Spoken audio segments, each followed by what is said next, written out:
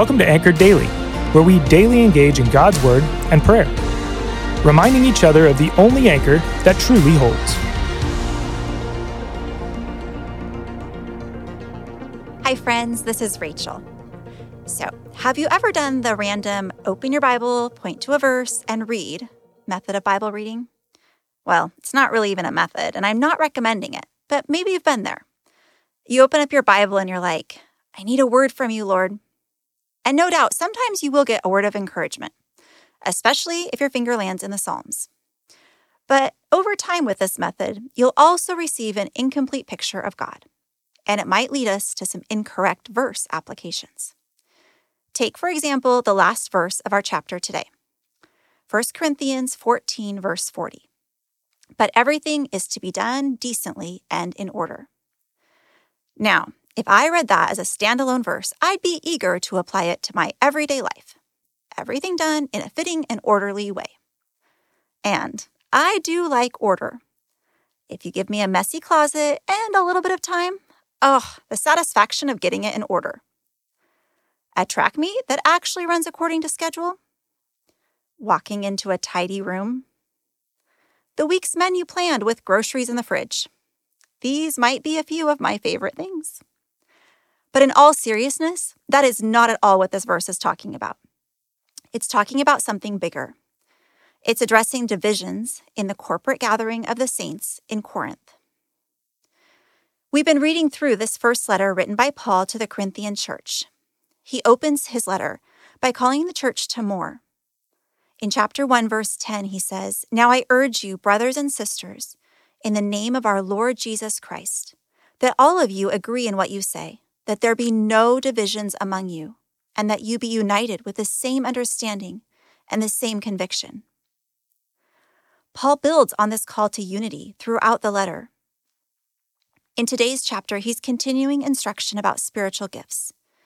He begins by reminding the Corinthians to follow the way of love, which he described in the previous chapter.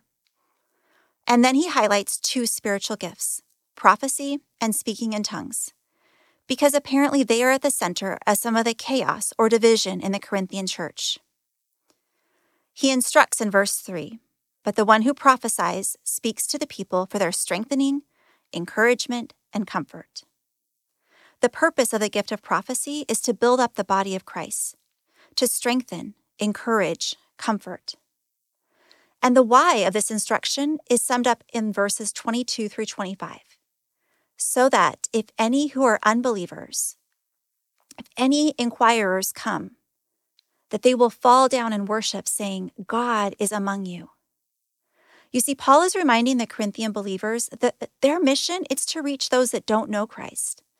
And the way they're currently using their gifts is going against that mission. It's weakening their witness. They appear no different from those who are far from Christ. So, what about us? Well, here are a few takeaways. First, all spiritual gifts are given to build up the church, to promote growth in wisdom, holiness, comfort, encouragement, and love. Number 2, they are not about personal preferences, but are to be used in a fitting and orderly way, and always in love. Number 3, disunity and divisions detract from our mission, and they weaken our witness. But our fourth point, our unity authenticates Jesus' mission.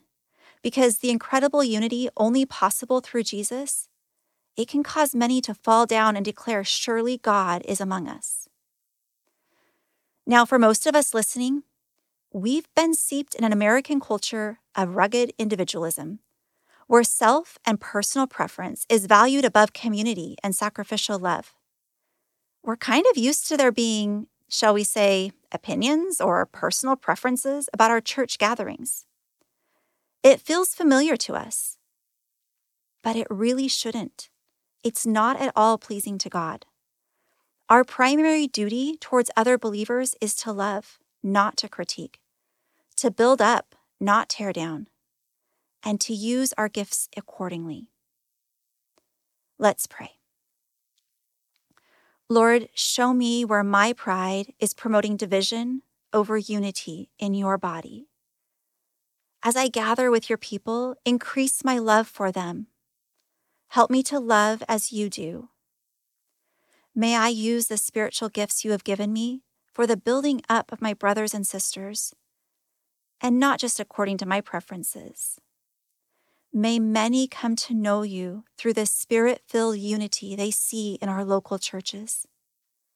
It's in the mighty and precious name of Jesus we pray. Amen. Thanks for joining us today. Listen in tomorrow as we continue to encourage one another to be anchored, steadfast, and secure in Jesus. If you haven't already subscribed, please do so, because we'd love to continue to dive into God's Word with you. We'd also like the chance to connect further with you.